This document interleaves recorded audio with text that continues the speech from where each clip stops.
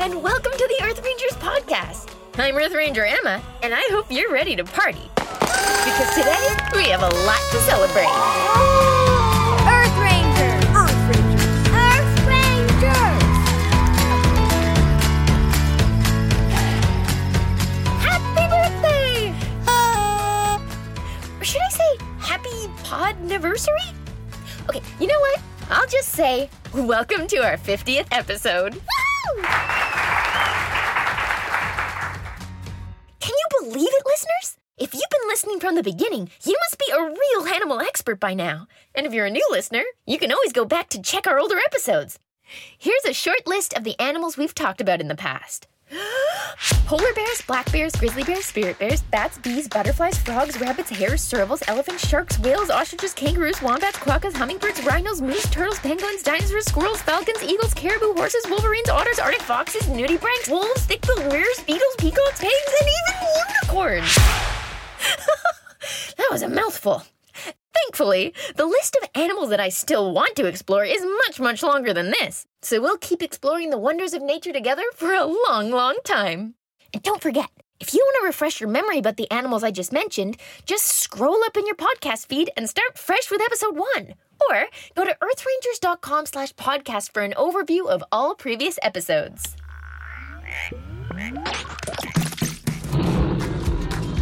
Earth Rangers! 50 is quite a lot.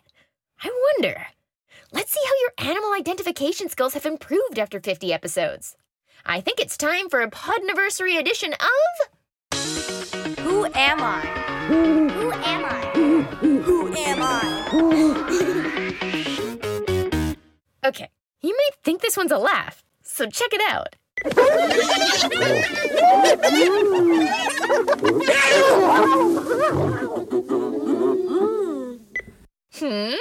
Well, that did sound a bit like a laugh. But which animal made that sound? Want to guess right away? Okay, I'll play it one more time. Listen out. Ready to guess?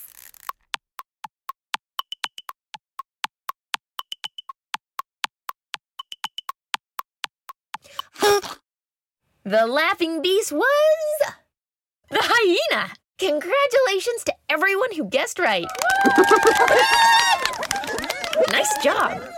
BT Dubs, what kind of jokes do hyenas like? Doesn't matter. They'll laugh at anything.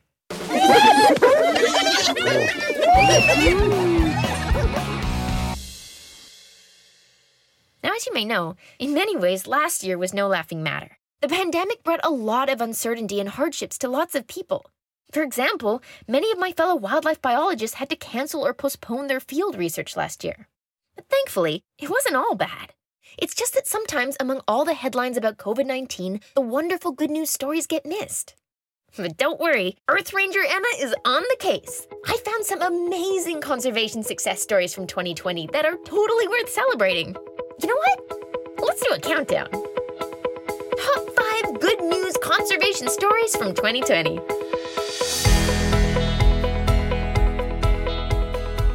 Number 5. In November, 14 countries responsible for 40% of the world's coastlines signed a new pledge to end overfishing, restore fish populations, and stop the flow of ocean plastic in the next 10 years.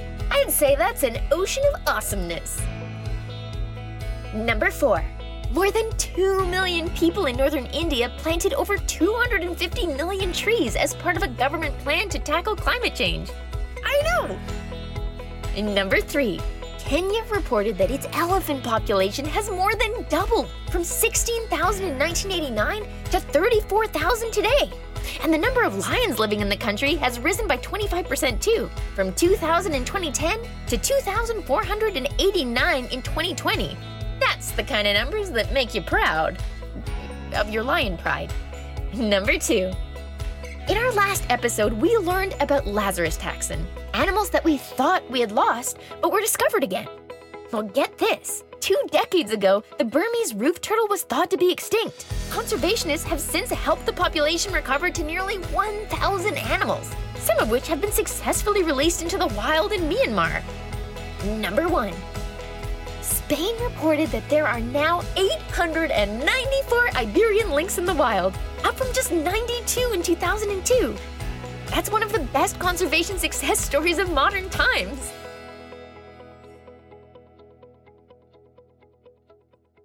Wow! So many great conservation stories. What a great reminder that it is possible to make a difference. You know what? I got one more bonus story for you. And for this one, you can give yourself a big pat on the back. I know that many of you listeners have downloaded the Earth Rangers app and become true card-carrying Earth Rangers members. And on top of that, thousands of kids have decided to help animals in need through the Earth Rangers Wildlife Adoption Program. If you haven't heard about it, let me give you a brief overview of how it works. You go to the adoption section in the app and pick an endangered animal, be it a polar bear, great horned owl, river otter, or one of our other amazing conservation projects. And then you can pick between a virtual or plush adoption kit. Virtual kits are $10 and unlock an animal companion for your avatar, some cool new avatar items, a virtual badge, and a digital adoption certificate.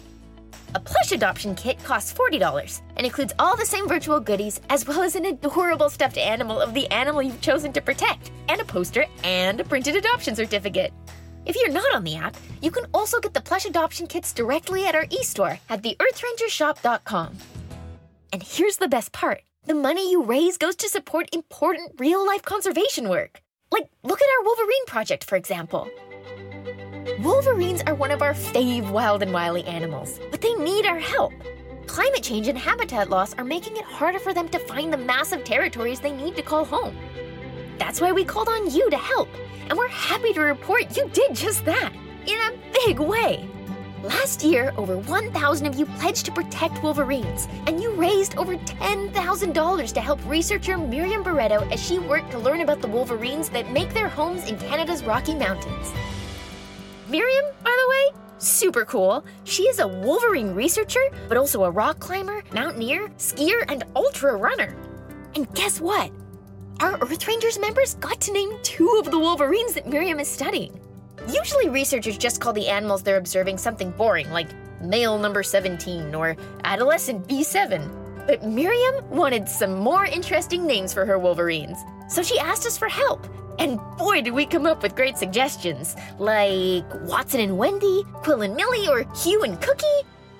The names that got chosen in the end were Rocky and Rose. Adorbs. Studying Wolverines is very difficult, but it's a fascinating job. I actually had a chance to chat with Miriam a few weeks ago to find out more about her exciting research. Here, check it out. Hello? Hi, this is Earth Ranger Emma. I'm looking for Miriam Barreto. Hey Emma, this is Miriam.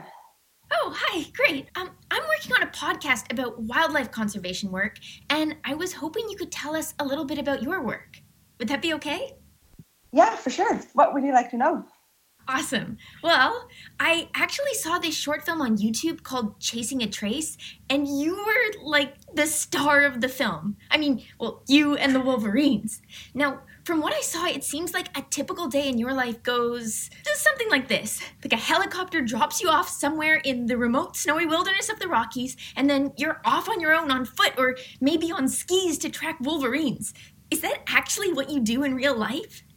I wish I did that every day. Yes, our fieldwork days look a little bit like that. We either walk or ski or take the helicopter to a pretty remote place and then do our work there. Often the helicopter actually stays with us, so we're often not all by ourselves. But yeah, we're pretty out there. That sounds so cool. Did you have to train to become a survival expert first in order to go on expeditions like that? Yes. Well, not really officially, but I have spent a lot of time in the mountains. I do climb, I rock climb, I climb mountains, I go ski touring, I'm an ultra runner, and we've done a lot of winter expeditions to big mountains. So there's been a lot of training really so that we can actually make this fieldwork safe.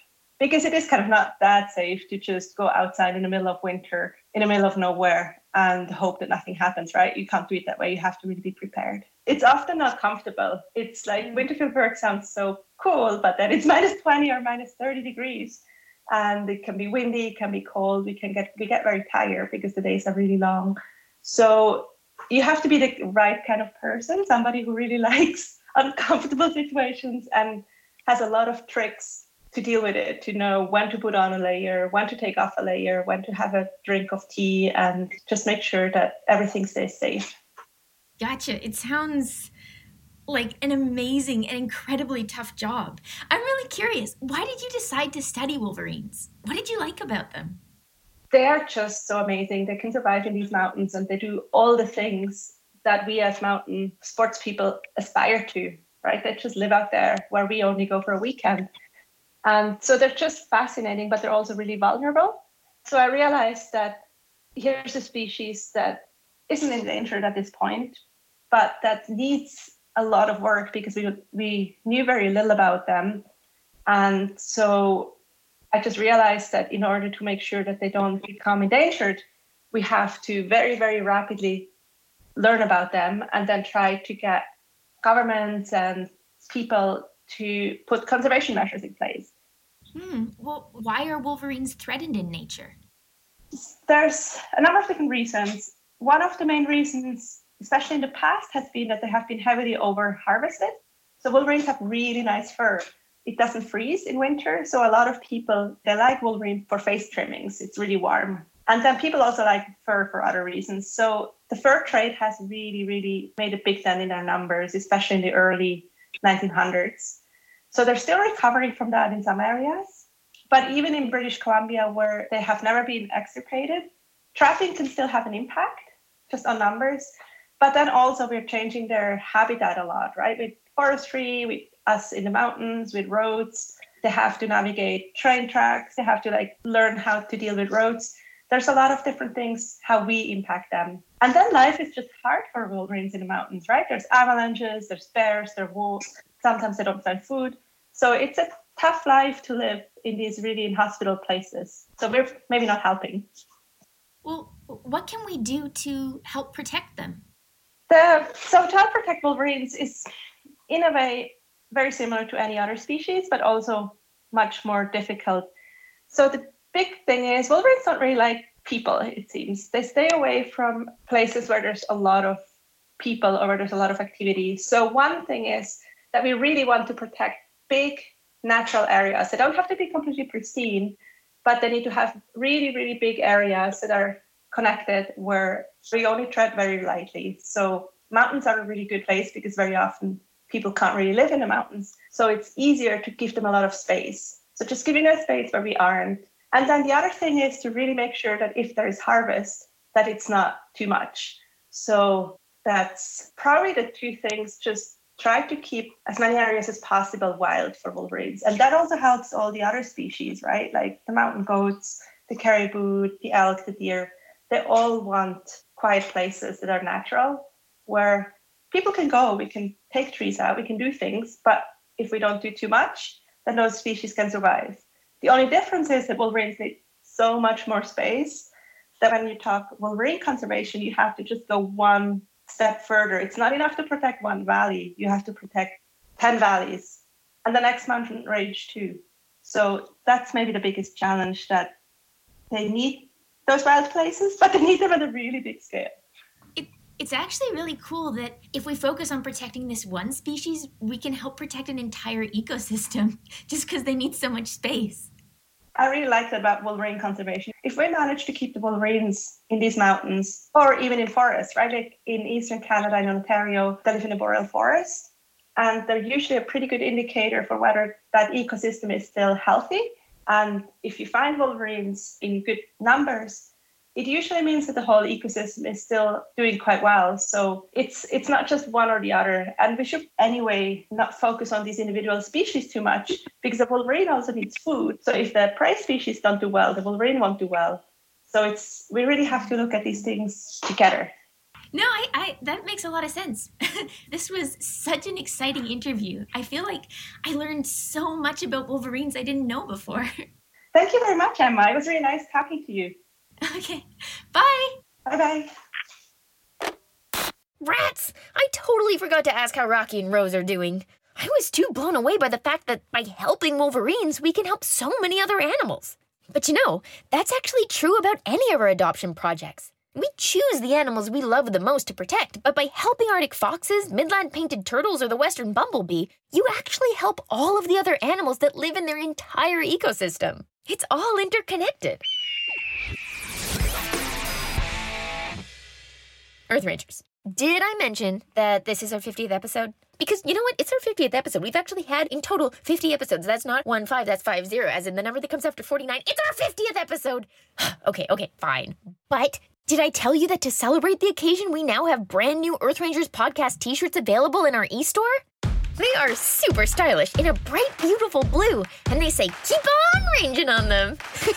Genius. You can ask your parents to go to the earthrangershop.com to check them out.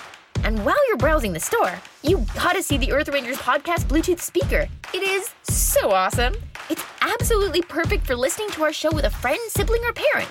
Plus, it's made from super sustainable wheatgrass instead of plastic. Isn't that amazing?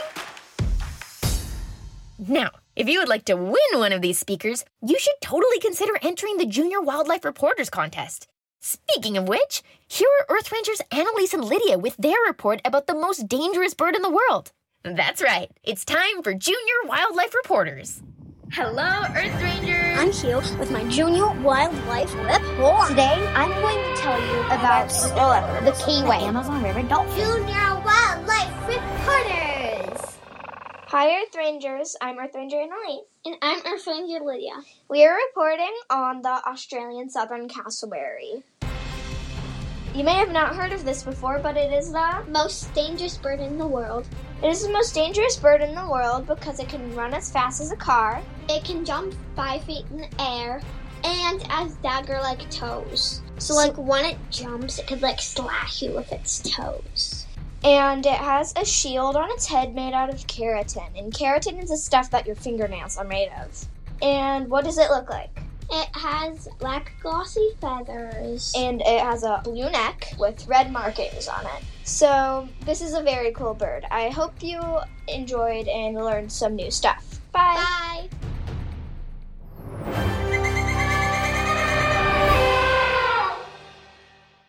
Wow, that was so cool, Annalise and Lydia.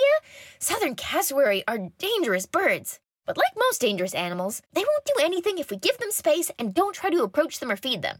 I put a photo on the episode notes so you can appreciate how they look.